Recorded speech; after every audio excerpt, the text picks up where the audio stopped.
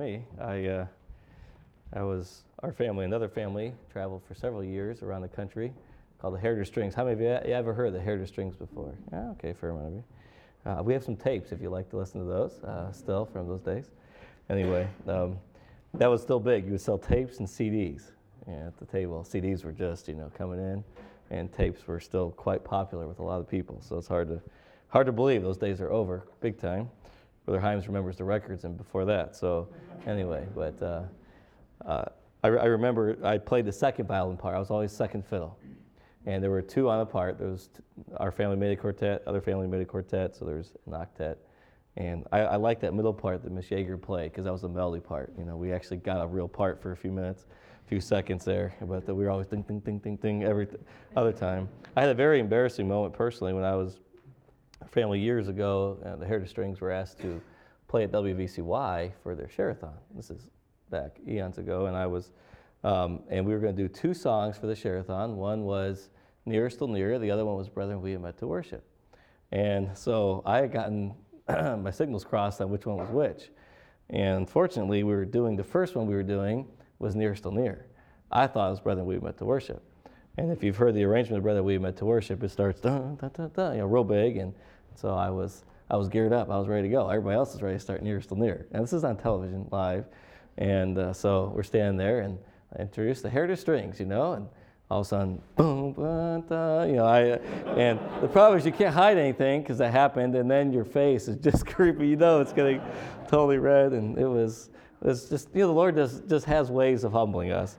So anytime you get into a humbling moment like that, just after you get past the agony of it, just thank the Lord. He just put you in your place. The all-time worst humbling moment is I thought it was big stuff, concertmaster of a string orchestra at MISO. This was 120, 30 kids. I was first chair. I was going to be first chair. They had three different orchestras they combined at once. I was going to be first chair in the Performing Arts Center. That's the 1,800 seat hall, first chair, sixth grader. Man, this is great. By the way, I did play the violin, in case some of you don't know that. I still can. Maybe one of these days I'll surprise you.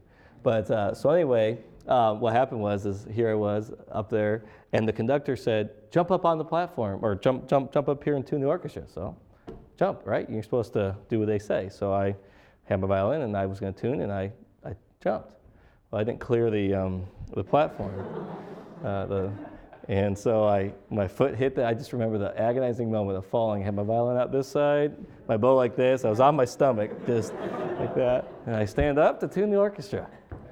And my sister Anna Grace was in the second violins, and that was one of the few moments she was actually behind me in something instrumentally. And that was I was ahead of her for a while, then the curve just kind of. But anyway, so I was standing there, just red as could be. And anyway, that was one of those moments where I look back and I thank God for it actually, because God just has ways of saying, no, you're not as big stuff, hotshot as you think you are. And and by the way, if God gives you something, like in my case, I periodically stutter. And there's been times I wish I didn't, but then I thank the Lord that I do. Because those moments are moments where you realize you're weak, and He's the one that needs to enable you. So let's take I almost said hymnals. Please take your Bibles and turn to Psalm. Oh, wow. This is a rough start this morning. I think, God gives grace to the humble, so here we go. All right. Psalm 145, please. This is a passage of Scripture I've shared in certain settings before. It's been a huge help to me, and the Lord put it on my heart strongly for today. As we think about, today is Halloween, and you probably don't know that, or maybe some of you do, I don't know. It's October 31st, in case you didn't know.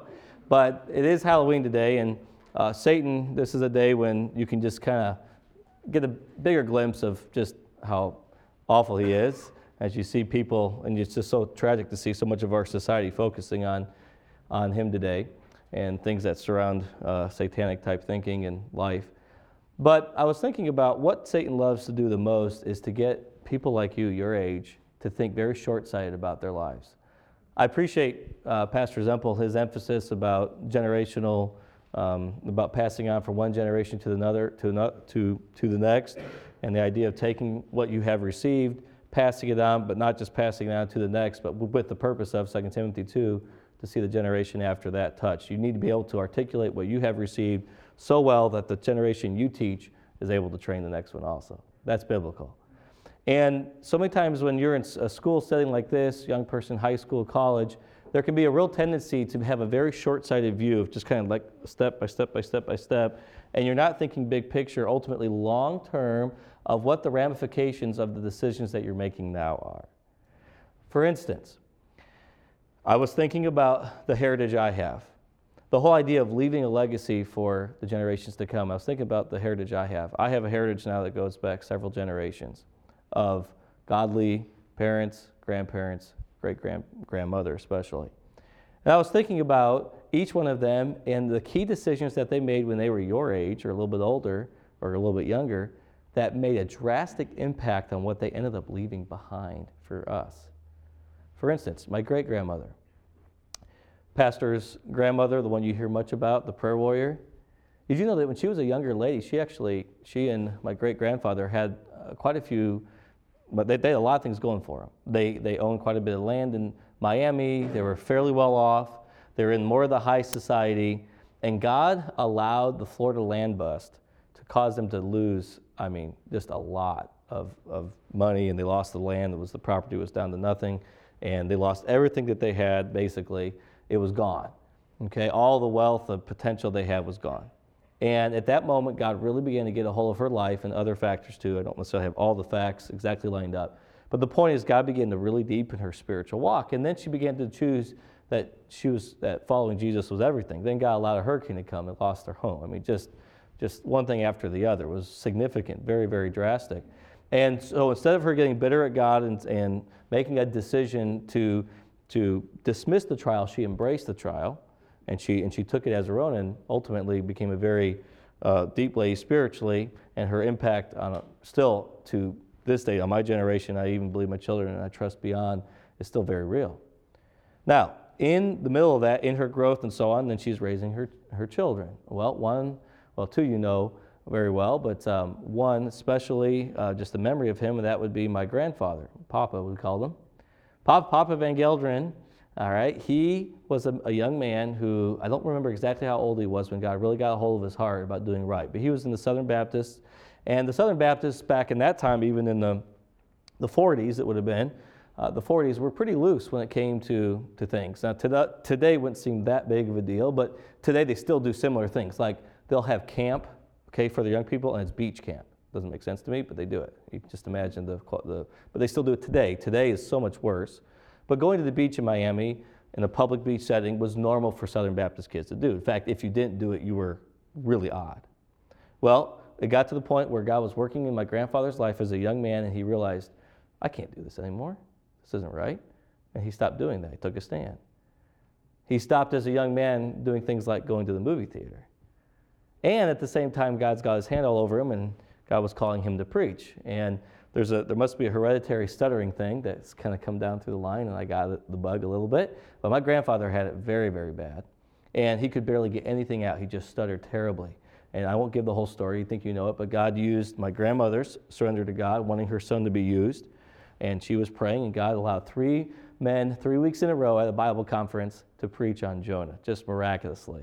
And my grandfather knew he was called. If you have not heard that story, I trust Pastor will give that again for you sometime. But that's a powerful story of God being all over my grandfather's life. Well, the reason that's significant is my grandfather, he surrendered to God. He went to school. He yielded to God as a young man, pulled out of the Southern Baptist Convention, which you heard about, and you will hear more about, I believe, this coming Sunday night. And just some of the stories that are involved there of his surrender as a young man, and his passion was, I'm going to please God no matter what. I think of the legacy left behind. I can't imagine how different life would be if he hadn't made those decisions as a young man to please the Lord, number one. Then I think of my dad when he was in high school. He struggled a little bit, junior high, and then in high school, God really got a hold of his heart. He was at the Garden Tomb, and Dr. Nelson was preaching on the resurrection, and God grabbed a hold of his heart, and he fully surrendered his life. And the next Sunday, he came forward and threw his arms to my grandfather, just around my grandfather, and said, I'm surrendering to God. I'm fully giving myself to the Lord. Surrender to God. And at that point, he was not the same. Did you know that my dad was in the public school? Pastor was in the public school, and he led Bible studies, and his final year of high school, their youth group, because of what God did in the public school, an awakening where young people saw, because of the dynamic testimony of the believers in that school, I think the youth group went from like 40 or 50 to 150. And it was almost all reached through the public school. Pastor didn't tell you a lot of those stories probably, but it's unbelievable. I mean, Pastor had such a testimony that he was the leader of the pep band, and he was leading. At one time, they wanted to throw one on him because everybody knew who he was. And the gym was packed at a game, and they pulled, unbeknownst to him, behind the scenes, they had pulled out the rock song "Son of a Preacher Man."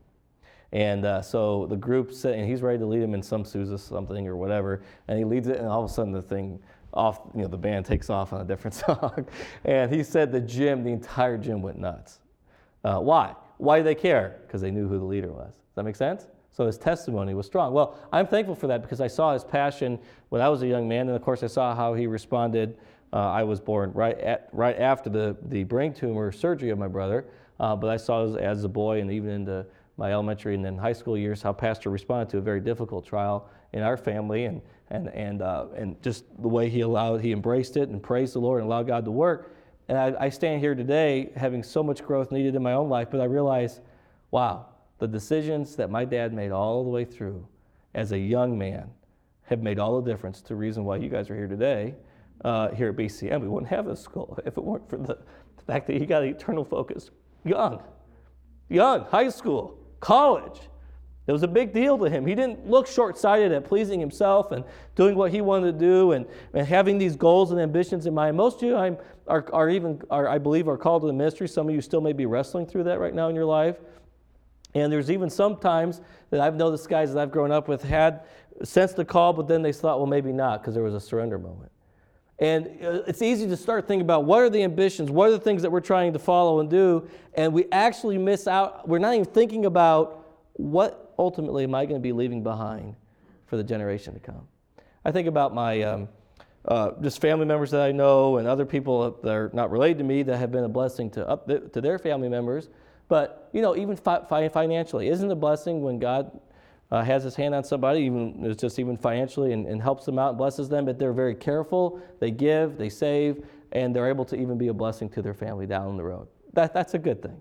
But we're not talking about leaving a financial legacy. We're talking about a spiritual one. Psalm 145 is very powerful as we look at this, and we don't have a lot of time, so I'm going to quickly go through this, but I believe there's 4 essential keys here that we find in this chapter that are absolutely essential for leaving a legacy, a spiritual legacy that will have an eternal impact.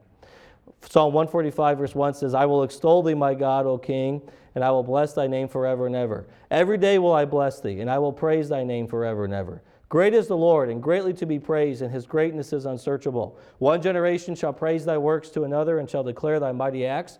I will speak of the glorious honor of thy majesty, and of thy wondrous works.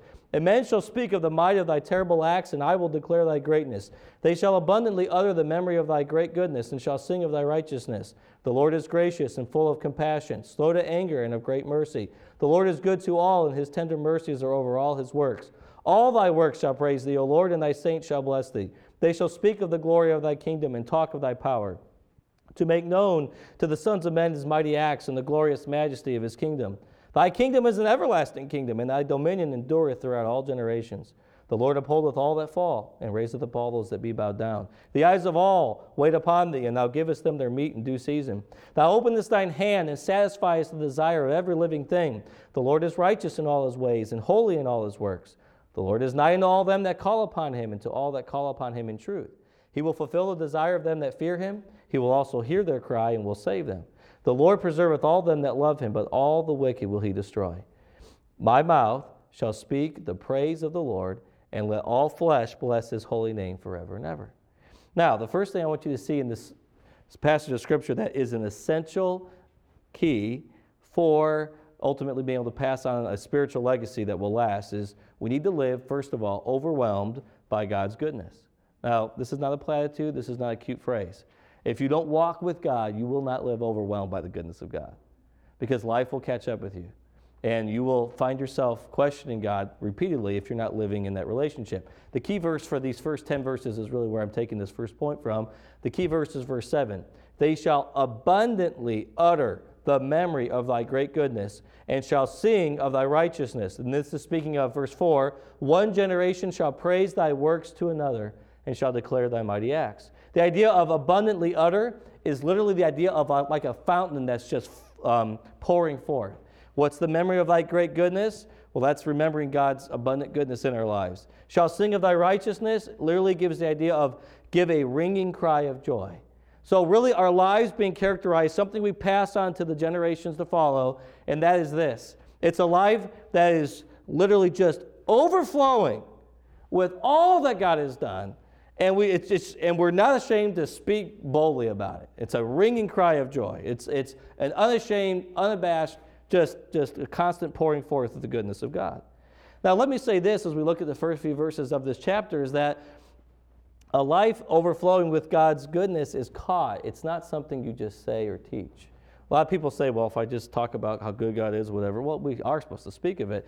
But it's something literally that is just seen as a reality. You know, when I'm around people, I know it's real. It is such a help.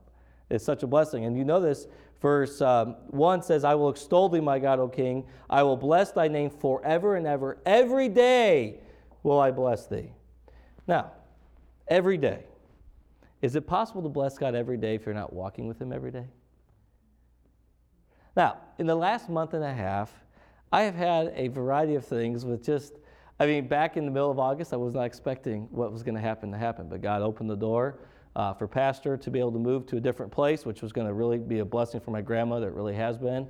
And so that was, and we had been praying about moving, but didn't know if God was going to open that door. And then, anyway, it ended up, Lord has given me the ability to be in Pastor's home, former home, now it's mine. But anyway, so the point is, I did not expect all that would happen in the last month and a half. Plus, having my daughter go through what she's going through, was kind of a challenge, this morning, just seeing her. She's doing better now, but this morning I had to literally get her out of bed. She was she was hurting so bad. And that's hard as a parent to see that, it really is. And I don't want to over-exaggerate how bad it is, but she's so stiff and in pain, she says, Daddy, can you help me get out of bed? That's not normal. And so, as a parent, life's kind of been an upheaval for the last month. And I'm going to tell you, a few weeks ago, I was literally internally, even though I was happy with the transition and so on, there's sometimes we like life comfortable, right? Just kind of the way it is. We're just fine with where we're at. Everything's good. And all of a sudden, and even though it's a good thing and it's a faith step, you kind of just get a little bit bogged down, just overwhelmed with all the things that are coming at you. And my wife and I referenced this in church the other night, but Jill and I forget what day it was, a couple weeks ago, we both said to each other after I did the family devotions, and I said the verse, in everything give thanks, for this is the will of God. And what God did in my heart at that moment was profound. It was a simple verse. But now, every moment, every day, I'm looking to the Lord, and everything that comes my way, so far, except for I think one time, I failed on this. My wife and I both looked at each other when things just happened. It's like, oh, wow. And we said, in everything, give thanks. And we've been able to really, I'm telling you, it's been a blessing. We're worn out, it's not all negative, but, life's just, it's a challenge. You're a parent of 7 kids, trying to get settled into a place, and got some things that we're working on there. And the Lord just has helped us to praise him. And you just begin, when God is moving in your heart, but you can't do that unless you take time with him. You can't get that spiritual perspective. And so every day, and then ultimately it says, I will extol thy name forever, and I will bless thy name forever and ever. Obviously, we know for eternity we will. But forever and ever starts right now. And it should be every day. All right? And if you're the kind of person that gripes and complains, you're passing on something very bad to the next generation. And parents do it all the time. Whenever I've complained or had an attitude, my kids can read it and sense it so quickly. And it does nothing but hurt them terribly. And it may not be an attitude towards something going on in their lives or in school or something. It may be an attitude just about life in general. And it really is, it's a horrible thing for the next generation, our children or those around us, or even among each other here in school, for that ever to be that way. There should always be praise, even in the midst of impossibility. Now, it's purposeful praise. You notice here, David is taking time to purposely praise the Lord. Great is the Lord, verse 3. Greatly to be praised. He says, I will speak, verse 5, of the glorious honor of thy majesty and of thy wondrous works. All right, we know that David faced incredibly difficult times, but he was a man that he would pour out his heart to God, he'd pour out his troubles, but you always find the Psalms pointing back to praise, back to the Lord. Now, let me ask you this simple question. Is your life marked with praise? In other words, if you were right now faced today with something, maybe even correction, what was your response? Praise a reaction. You know, if some dean or leader in the school or another fellow student comes up to you and says, I'm concerned about where you're at, you know, this true sign of where you're at spiritually is how you respond to that. If you genuinely thank the Lord for the fact that they care enough about you to show concern, then that's a sign that your heart's, that even if you have some blind spots, it's in the right place. But if you are reacting and bristling and saying, you know, don't, then it shows that you are you're in a position. And here's my point. You right now react that way. You got to realize that you're setting the stage for leaving a very bad legacy, the wrong kind of a future for those who will follow behind you. Now, also we find here that a life overflowing with God's goodness will give the next generation a right view of God. Verses 8 and 9, the Lord is gracious and full of compassion, slow to anger and of great mercy. The Lord is good to all, and his tender mercies are over all his works. You know, over the last few years, the Lord has allowed, probably because I lived in Milwaukee, but he allowed my family to have some interesting trials. Most of you heard some of the stories, vans stolen out of the driveway, window bashed in the back, you know, and our room turned upside down the day we're supposed to go, or the day before, the Sunday night, right before we were going to go for a little period of time down to Missouri for vacation. And just some really random things have happened. But in each one of those cases, God has always shown his hand just abundantly good to us. And in the case of our van being stolen, the Lord graciously allowed us to have a family devotions beforehand, which set us up for Job chapter 1 is what God gave us right before the van was taken. Put the kids to bed, van's gone. And guess what we're saying? Blessed be the name of the Lord. He gives and he takes away. It was perfect. I mean, God was so good. And so my kids, in these key moments, God has been gracious to my wife and I to help us to respond in the right way.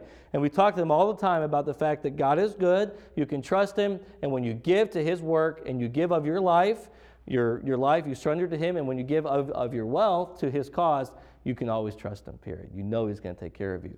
And I'm not saying we've been perfect parents, but that's something we've wanted to emphasize. Well, just the other day, I had one of my children come to me, and I don't even know how he had this $20 bill, but he did, and it was legitimate. I just couldn't remember what it was from. And I said to him, he came to me, and this is not one I would have expected. Okay, well, I'll just tell you who it was, Caleb. Okay, Stephen, you know, he's all about, he'll give the whole world in the offering plate. He's caught that one. But Caleb surprised me. He came up to me, he said, Daddy, he said, can I give this in the church offering? I said, really? I said, why do you feel burdened to do that? You know, I don't want to stop him, but I also want to make sure he said, oh, no, the Lord just told me I need to give all this. I said, okay, you really feel God's in it? He said, yes. I said, well, I'm not stopping you. So it was really sweet. He said, yeah, I filled out an offering envelope. I put $10 for general fund, $5 for missions, $5 for the building fund. I said, that's good, son. You're even doing it right that way. But the point is this. What encouraged me as a parent was his view of God was, hey, if I give this, I can trust God. Now, of course, he doesn't have to take care of himself at this point. But there was something that God had been gracious to pass on to him, that giving was a really good thing. All right, and if you notice here, the right view of God that's given here is the Lord is gracious. He gives us what we don't deserve. He's full of compassion. He genuinely cares about your need. By the way, if you ever make statements like, God, nobody cares about me. Have you ever said that before? You probably have. At least some, you know, when you're in a real dark moment, I don't think anybody cares. Well, maybe no human being cares, but God cares. You never can say that. But when we start making statements about, you know, and I see this happen with adults all the time, they start saying, well, nobody cares about our family, and, you know, people cared, they would do this, whatever. What do you think our kids think about God? I'm serious. Okay, it scares me whenever I hear statements like that by people. It happens often, even to people in the ministry. Slow to anger. God's patient. He's long-suffering with us. He's a God of great mercy. He's abundantly kind. He's faithful to us. He's good to all. Guess what? He doesn't play favorites.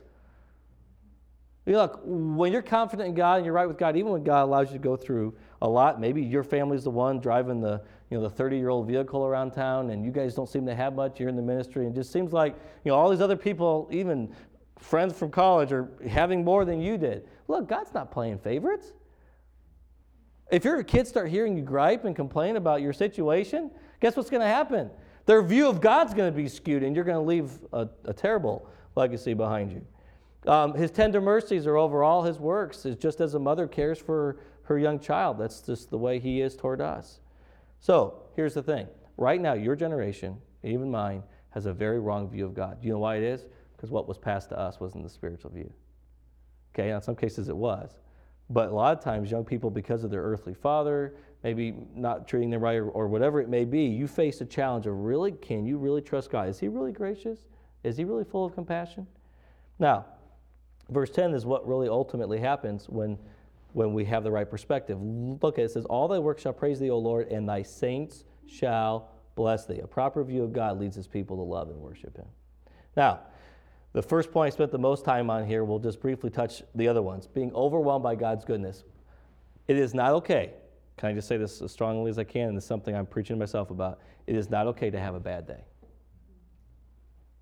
Now, you may be like, you may have probably none of you, maybe I shouldn't say that. There will probably be some here that will face a tragedy like we heard of yesterday. But that's a really bad day, right? But even how you respond in that moment. I appreciate some of you may have seen the email this morning and the text that Stephanie Wesco wrote. It was very good. It's very, very helpful. Just her heart, she misses her husband terribly, and that'll only increase in the days ahead. But her perspective about Romans 8:28 and so on was really good, really helpful. But the fact is that we have so much smaller of issues in our lives, and we get bummed out. We walk around with a long face, and we're frustrated, and we're upset. Look, you'll carry that right into your marriage. You'll carry that right into your future ministry if you don't learn to walk in victory right now. Things aren't going to get solved when you get out of here. This is the training ground right here. This is where you need to be changed.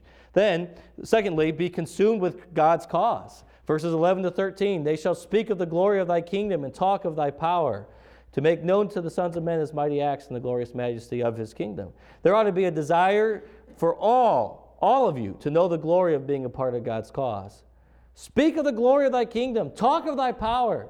Aren't you glad you're in the ministry? You say, well, I'm not in it. Yeah, you are. Every believer's in it. But I'm talking about even if you're training for full-time ministry, it ought to be the greatest thing in all the world. I grew up in a home where I didn't know any better. I didn't know any better but to think that it was the greatest thing in the world to serve God. I didn't know any better. I guess I was brainwashed, okay? But I wasn't brainwashed, okay? I was in the middle of I was a little boy, I was at Market Manor, and God was really blessing there. The church was really growing and taking off. And then we came here, and we were all meeting here in this music hall. This was our auditorium. At the time, it was a little bit bigger, but of a room, because it didn't have this platform the way it is and so on. But I remember this room, God was growing the church. It was packed out, and people were getting saved. And there were trials too. I mean, trust me, there were trials. I saw my dad get stabbed in the back constantly. Not too bad compared to most churches, but he still got it. And yet my dad never talked about that. Sure, those things hurt, but the fact is what was he focused on? The cause. We're here to reach Menominee Falls and Milwaukee and see lives change and missionaries be sent out and to see the world reach. And so I didn't know any better than to think that was the greatest thing in all the world. And I can remember in 5th grade, God called me to preach. I remember that night, and it's very obvious. I just remember before that, God was building that up, but I surrendered that night to preach. And I can remember after that point, I would have conversations all the time with my dad. Even in the same room now that's my bedroom was his. I remember walking in as a kid, and I said, Dad, I said, I don't understand why everybody's not called to the ministry. And it wasn't because I was some pious kid. I just thought it was the greatest thing in all the world. I thought that's what we all should be doing. All right? So it really is important that you have a passion that God's given to you, and no matter what you're going through, and see, Pastor said it, the same thing his dad said to him was, no matter what's happening, no matter how tough it is, I am determined that you will always see victory. You will always see victory, even in the trials. And we've been through a few of those rough periods of time, and yet we saw God deliver, and and I never got bitter in my own heart ever toward the work of the Lord or toward God, because I had parents who both were passionate about the cause and their relationship with the Lord. In fact, I was at a PK camp a few years ago. That was a few years ago, I guess, a lot more than that now. I was a 4th or 5th grader. And I remember, that was a few years ago. And we were there, and I remember I have never been so depressed in my entire life. Pastors' kids in that setting in western Wisconsin were a mess. The most bitter, frustrated, angry, hate their parents kind of kids I've ever seen. It was tragic. I was glad they had the Preacher's Kids Camp, because I think a lot of good was done for it, and pastors' kids were helped. Why would pastors' kids be that way? I hate to say it, but something's wrong with mom and dad. That means that they're not abundantly speaking of the goodness of God, and they're not consumed with the ministry. A lot of times, men, let me deal with you about this first. You've got to bring your whole family into what God's doing. Your wife has got to be a partner with you in ministry, praying together with you, getting the burden. And then your children ought to be part of what's going on. It shouldn't be, I'm the pastor and I come home and now I'm, no, the whole, now there needs to be, obviously, I'm not saying there's not family life, and my dad was great with that. But the point is, it ought to be such that it's not, that's just our life. We're in this together. All right? And I see, and then ladies, let me challenge you with this. I see a lot of times pastors' wives literally just, for the most part, check out from what their husbands are doing. And you wonder why men just get pulled down, way down, because they're just literally living a different life. And that's why I'm thrilled you're in the school getting the heartbeat you are. But it is absolutely essential that we so love God and so love His cause that the next generation doesn't think there's anything better in all the world. That's what I'm trying to say. Then thirdly, we need to be satisfied with God's provision. Verses 14 to 17, I don't have time to read, but we need to realize that God's grace is enough in our time of weakness. He says, the Lord upholdeth all that fall, and raiseth up those that be bowed down. Now, all of us here have weaknesses and strongholds that we're burdened about. We've been dealt with about these, but some of you struggle with anger. You struggle with lust. You struggle with a quick tongue, fear, bitterness. I got a question for you, especially with all the preaching we've received. Do you believe that God's grace is enough to see you through those things? Absolutely. Absolutely.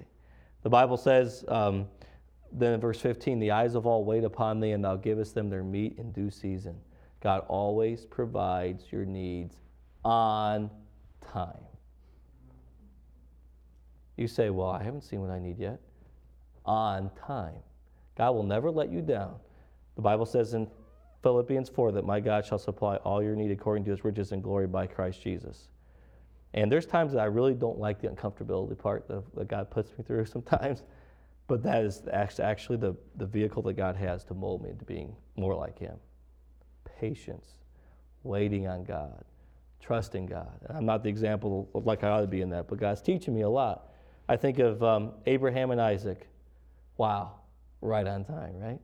The provision of the ram there when he was going to sacrifice his son. George Mueller, a man who many times it was the last second, but he knew God was going to come through. You know how many times we run to something else? Some of you will be tempted to turn to the credit card when you need to trust God. I'm not saying you can't use a credit card, but you ought to use it only to pay it off right away. But if you can't do that, then you might want to say, God, I think there's something I need to learn about waiting on you. There's a lot that we have not learned when it comes to just our physical needs. You may have grown up in a home where you had wonderful parents, but maybe they struggled with the financial part of things. I remember Pastor Wilkerson talking about his dad. I think they moved 14 times growing up. His dad just was not good with money. And yet God used that to really help him to be determined, to have victory in that. And he loved his father, doesn't talk down on them, but he said it was a very rough situation that he put their home through. And the fact is that God will provide for those who put Him first and have the right priorities. You can trust God. That's the point. Okay?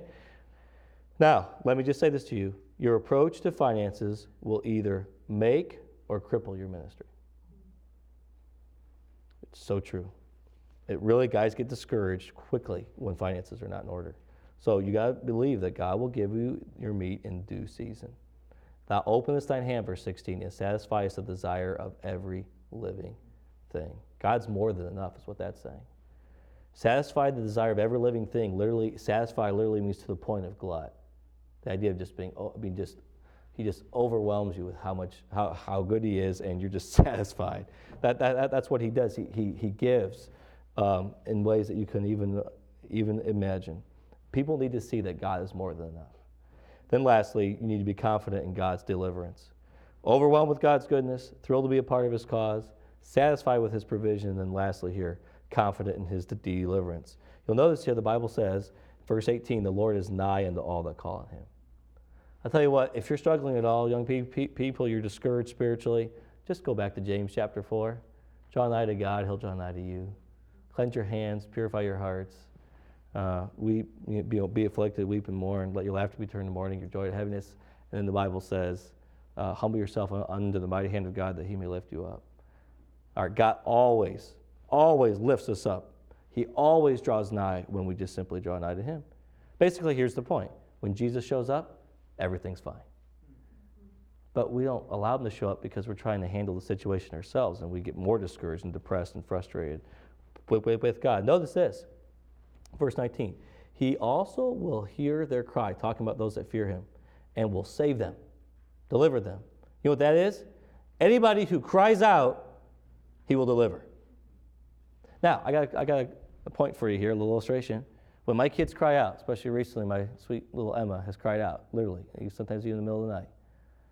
And she'll say, Daddy. Do you think I just lay in bed? Now, if a kid abuses the thing, okay, I've been there too, all right. I won't name names or anything, but I've had a few moments where it's just like, especially when you're trying to stay sane. But little Emma, here recently especially, when I hear her cry out, Daddy, Daddy. You think I just lay in bed and just say, chill? No. I jump up a lot of times right away when I wake up enough to know what's going on, And I'll jump up and I'll run in the room and I'll say, so what do you need? And if she does cry out, normally it's because she needs something. She's hurting or something. But the point is, I love to be able to meet the need of my children. Now, I'm not saying I've never been selfish before, but as a parent, when you're at all thinking spiritually at all and have just a decent heart as a parent, you're ready to help your kids when they're in trouble. Who do you cry out to when you're in trouble? Do you take your issues to someone else, like gossip? Do you sink into depression, kind of come into yourself? Some of you are real good at that. You just kind of just take it on, just get buried in it. You throw in the towel, I'm done, I can't handle school, they just forget it. People quit way too often. You know why it is? We're not looking in the right place. We're not crying out. We're not looking up. We're not letting God deliver us. And then look, quick, I need to end with this. The Lord preserveth all them that love him, but the wicked will he destroy. God always does right. Those who love him, he preserves. Those who turn against him, he will destroy. Now, the reason I bring this point up is many times our current experience seems to be the opposite. Those who are doing right many times seem to be on the losing side. I see pastors cave in when it doesn't seem like things are going right. And they think, they just, I can't do it. Look, you know what happens when you cave in and you compromise or you get discouraged and you quit? The next generation never gets to see God show up. God doesn't show up with quitters. Now, he can deliver you. If you've quit before, God can bring, look, God is a God of if you cry out, he'll restore you. He'll work in your life. But you can, look, even when it seems like somebody else is being blessed, it seems like that, and they're clearly not doing the right thing. Let me just say, God will always preserve those who honor him and love him. You can trust him. See, the whole point is, who is God to you? How big is he? So, are you right now preparing to leave behind something that'll last? Or is your life characterized by unbelief, discouragement, quickly depressed, frustrated, and lacking praise? It's a big deal right now where you're at. It's a very big deal. Are you fully yielded? Please bow your heads. Because of time, I'm not going to have a come forward invitation.